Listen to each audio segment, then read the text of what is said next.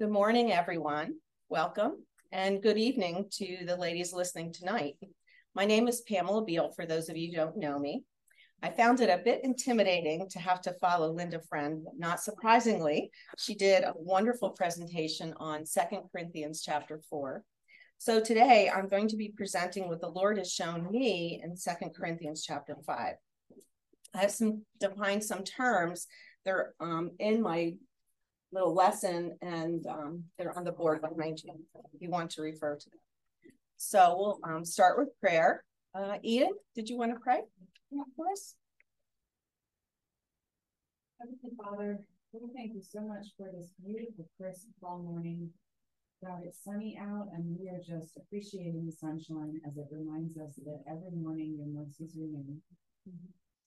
We are praying over Pam this morning as she brings your word to us.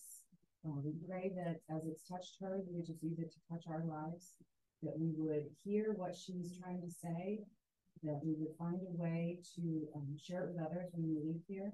And we just pray that you would bless everyone in this room and those that aren't with us this morning, especially as, we just go through everything together. We're grateful that we're here. We're grateful that Pam is ready to lead us, and we just pray that you would season her words with your salt. Amen. Thank you, Eden. So Paul ends chapter 4 of 2 Corinthians by encouraging us that this life is not all there is. There is life after death. We're to look past what is temporary, what is perishing, and pursue God, Christ, the Holy Spirit, and the souls of men. In chapter 5, 1-11, he discusses our eternal, glorious destiny. Paul begins chapter 5 boldly saying, "For we know."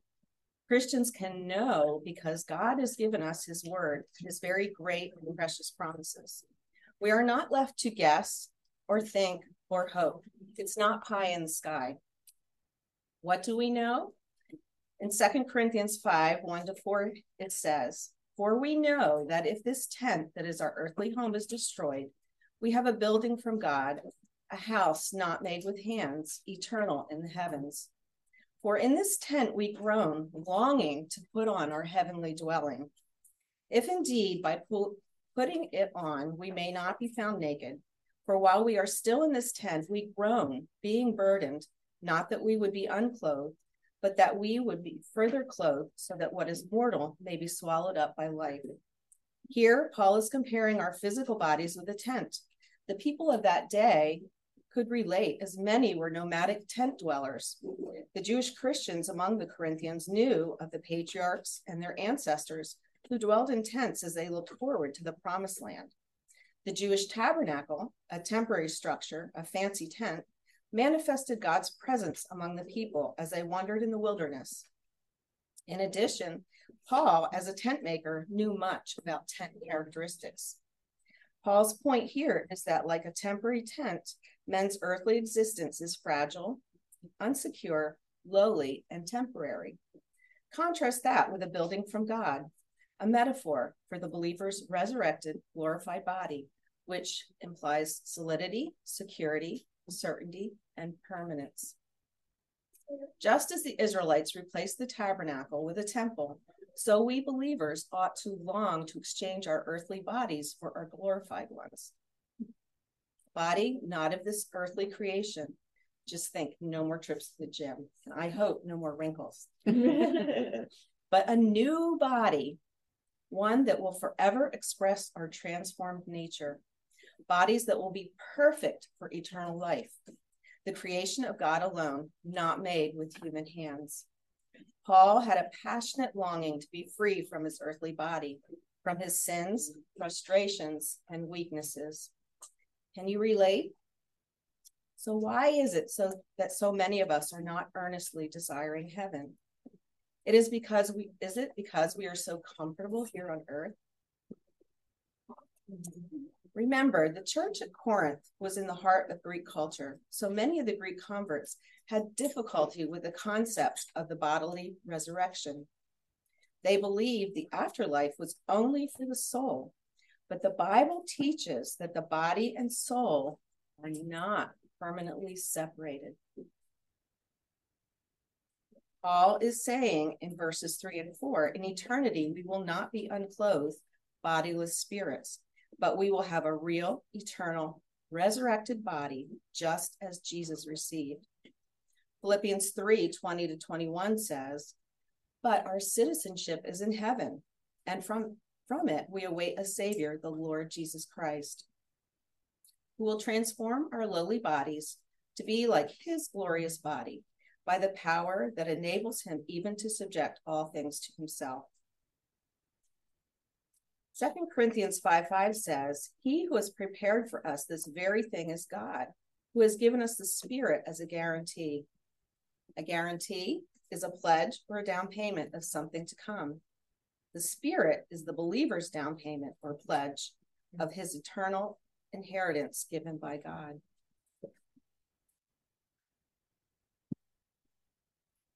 Second Corinthians 1:22 says, and who has also put his seal on us, given us his Spirit in our hearts as a guarantee. A seal is a sign of ownership and protection. God is preparing us right now for our eternal destiny. Think of the times in your life that you've been touched by the Holy Spirit, how he convicts you of sin, encourages you, and teaches you. Now, continuing on to verse 6 and 7, Paul writes, so we are always of good courage. We know that while we are at home in the body, we are away from the Lord, for we walk by faith and not by sight. Paul is not saying here that we have absolutely no contact with the Lord on this earth. It's just that we are away from the fullness of his presence. We have prayer, we have the Holy Spirit, we have fellowship through the word. He's simply expressing a homesickness, a strong yearning to be at home with his Lord. One of the greatest principles of life is walking by faith and not by sight.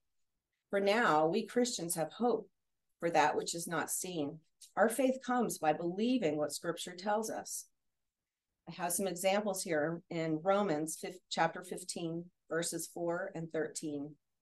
It says, for whatever was written in former days was written for our instruction, that through endurance and through the encouragement of the Scriptures, we might have hope. May the God of hope fill you with all joy and peace in believing, so that by the power of the Holy Spirit, you may abound in hope. In verse 9, Paul says that our aim is to please God. The word aim in Greek means to love what is honorable. Paul's highest goal, and should be for every believer, is to please his Lord. The term to please is the same one used in Titus 2:9 to describe slaves who are passionate to please their masters. In verse 10, Paul points out that Christians have a judgment to face. The judgment here is not the great white throne judgment in Revelation 20 at the end times.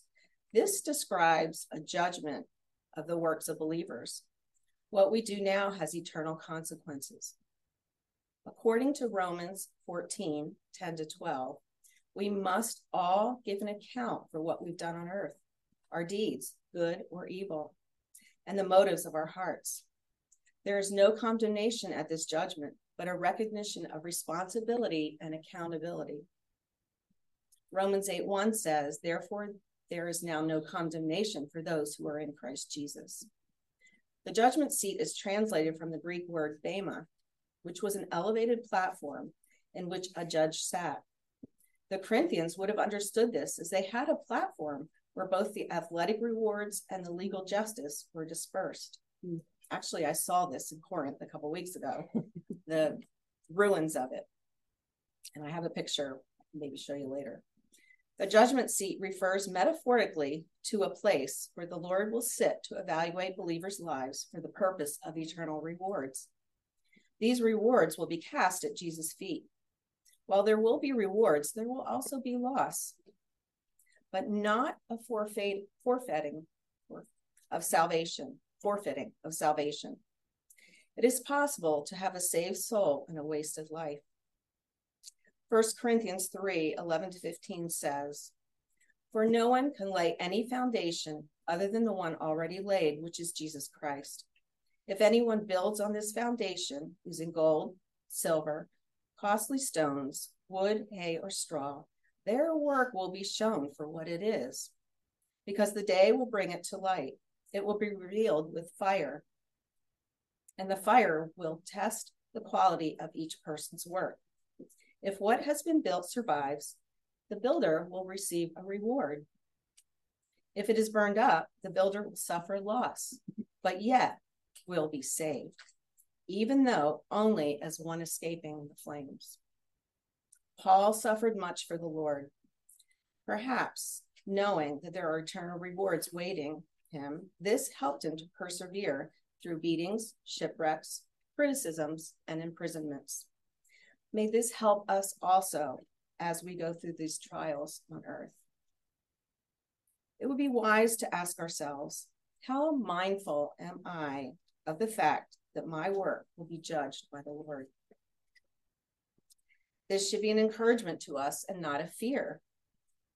When we commit our ways to the Lord, do all to his glory, serve diligently with a right heart attitude, and just do what God puts in front of us. Mm-hmm. We don't need to be the next Billy Graham or Susan Schroeder. She's going to kill me. Moms and grandmoms, when changing that dirty diaper, we can glorify God. We make our babies feel better. They look in our smiling faces, and you're developing trust in them. As you talk to them while changing them, they're learning language and body parts. As you blow on their bellies and giggle together, you're bonding with them. This glorifies our Father in heaven, this simple task. Not so simple as it looks. If you want to know more about this judgment, this past April and May, Pastor Tim did a 5-part series entitled The Crowned. The New Testament talks about 5 crowns given to faithful followers. They are the imperishable crown, the crown of rejoicing, the crown of life, the crown of righteousness, the crown of glory. These are powerful motivators to live faithfully for God's glory. And hopefully I've whet your appetite to go back and listen to those sermons. Verse 11 says, therefore, knowing the fear of the Lord, we pursue others. The Greek word for pursue is to convince, to prevail upon, or to win over. Swindoll says in his commentary, we have a responsibility to share the truth with others instead of accepting the world's I'm okay, you're okay philosophy. The reality of eternity spent in heaven or hell should motivate us to fear the Lord and try to persuade others. The message is, come to Jesus and be delivered from the wrath of God, which without Jesus we all deserve, right? Right now, we have the opportunity to be courageous and bold, to share the truth of the gospel with others. Once in heaven, there's no need, and the opportunity is gone.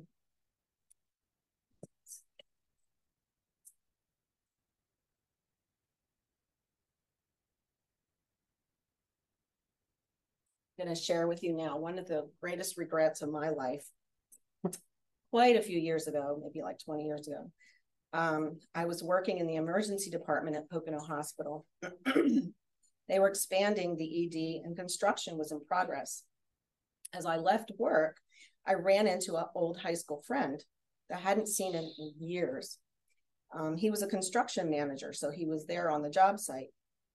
We did some catching up, but sadly, I never took the opportunity to talk about the Lord to him. I have no idea where he stood with the Lord. A few weeks later, I heard that he had suddenly died of a heart attack. So I pray that I will never miss an opportunity like that again to share the gospel. Mm-hmm. Continuing on in verses 12 to 21, Paul defends and describes his ministry. Remember, Corinth was a glorious, materialistic city. There were many elite, wealthy Christians in the church and also false teachers. They looked down on Paul because he was poor, homeless, and often imprisoned.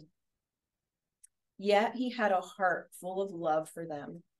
Without Paul, there may not have been a church in Corinth. Paul's focus was on his heart condition before the Lord. It was not on outward appearance as the Corinthian Christians valued.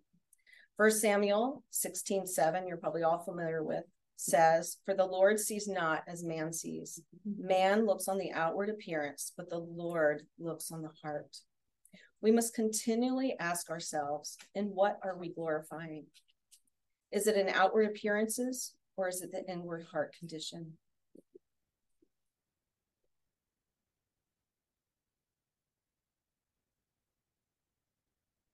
In verse 13, Paul says, "If we are beside ourselves," which means he knew that the people thought he was crazy. We can relate to Paul in today's culture, can't we? We Christians are regarded by the mainstream in the same way. According to secular standards, we are too conservative, too dogmatic, too intolerant. According, A.W. Tozer states, the quote from him, "A real Christian is an odd number anyway. He feels supreme love for one whom he has never seen, talks familiarly every day to someone he cannot see, expects to go to heaven on the virtue of another, empties himself in order to be full, admits he is wrong so he can be declared right, goes down in order to get up, is strongest when he is weakest, richest when he is poorest, and happiest when he feels the worst. He dies so he can live, forsakes in order to have, gives away so he can keep, sees the invisible, hears the inaudible, and knows that which passes knowledge." So, my friends, we appear very strange to the unbeliever. Never fear, the multitudes said that Jesus lost his senses and was possessed. That's in Mark 3:21 and 22. In John 10:20, the Pharisees said, "He has a demon and is insane. Why listen to him?" So rejoice. This persecution is the mark of a strong Christian who will not be ashamed of the mercy seat. The love Paul talks about in verses 14 to 16, the world doesn't know. They are dead spiritually. They need Jesus to give them new life. The worldview is, we are all good people. The Christian view is that people are bad apart from divine grace. Romans 3:23 says, "For all have sinned and fall short of the glory of God." God longs to have our hearts filled with his love so that he can use us as channels for his love to flow out to others. May Christ's love compel us to action. Like Paul, we no longer live to please ourselves, but we spend our lives pleasing Christ. Verse 17 reminds us that the moment we trust Jesus for salvation, God performs a spiritual transplant, a transformation, giving a new heart that begins to have the mind of Christ, the joy of salvation and obedience. We Christians are brand new people on the inside. The Holy Spirit gives us new life. We are not the same anymore. We are not reformed, re-educated, or rehabilitated. We are new creations. We have a new way of looking at all people and all of creation. The believer lives with a new motivation, one that is in accordance with the purpose and will of God. It is not like a New Year's resolution that's usually gone by January 31st. In verses 18 and 19, Paul talks about reconciliation. The direct Greek translation of reconciliation is to change completely. The definition is the restoration of friendly relations. We have fellowship and peace with God, where once there was enmity. An example of this is when Peter was reconciled to Jesus after not denying him 3 times. Colossians 1:21 and 22 says, "And you, who were once alienated and hostile in mind, doing evil deeds, he is now reconciled in his body of flesh by his death, in order to present you holy and blameless and above reproach before him." Paul says God has entrusted to us the message of reconciliation. We have the privilege of being entrusted with this responsibility of making God's appeal to unbelievers to be reconciled to him. Our sin was poured into Christ at the cross. His righteousness is poured into us at conversion. God then brings us back to himself. We are no longer God's enemies, strangers, or foreigners. We are his kids, his ambassadors. An ambassador historically represented a king from one country to another. Paul describes his and all believers' roles as ambassadors representing our King in heaven. We take the message of the gospel to a world who needs to be reconciled to God, their rightful King. We represent our homeland. Our citizenship is in heaven. We are in this world, but not of it. Though life is short, it is eternally significant. We must not let the incessant pressures and distractions of the world lure us away from those things that are most important. So I'll leave you with a quote from C.S. Lewis. If you read history, you will find that Christians who did the most for this present world were just those who thought the most of the next. Aim at heaven, and you will get earth thrown in. Aim at earth, and you will get neither. Okay, let's pray. Oh, Lord, we just praise you and thank you for giving us your precious word. May the richness and depth of it penetrate our hearts, that we may know you and your ways better and better. Lord, may we go forth as ambassadors for you, our King, spreading the gospel of reconciliation, being lights shining in our dark world. Our hearts rest on you, Lord, and your word to restore, support, and strengthen us. Thank you that you do equip us with all that we need for doing your will. Thank you, Father. We desire to hear, well done, good and faithful servant, when we stand before you. We stand before you in glory. Thank you, Father God. In Jesus' name we pray. Amen.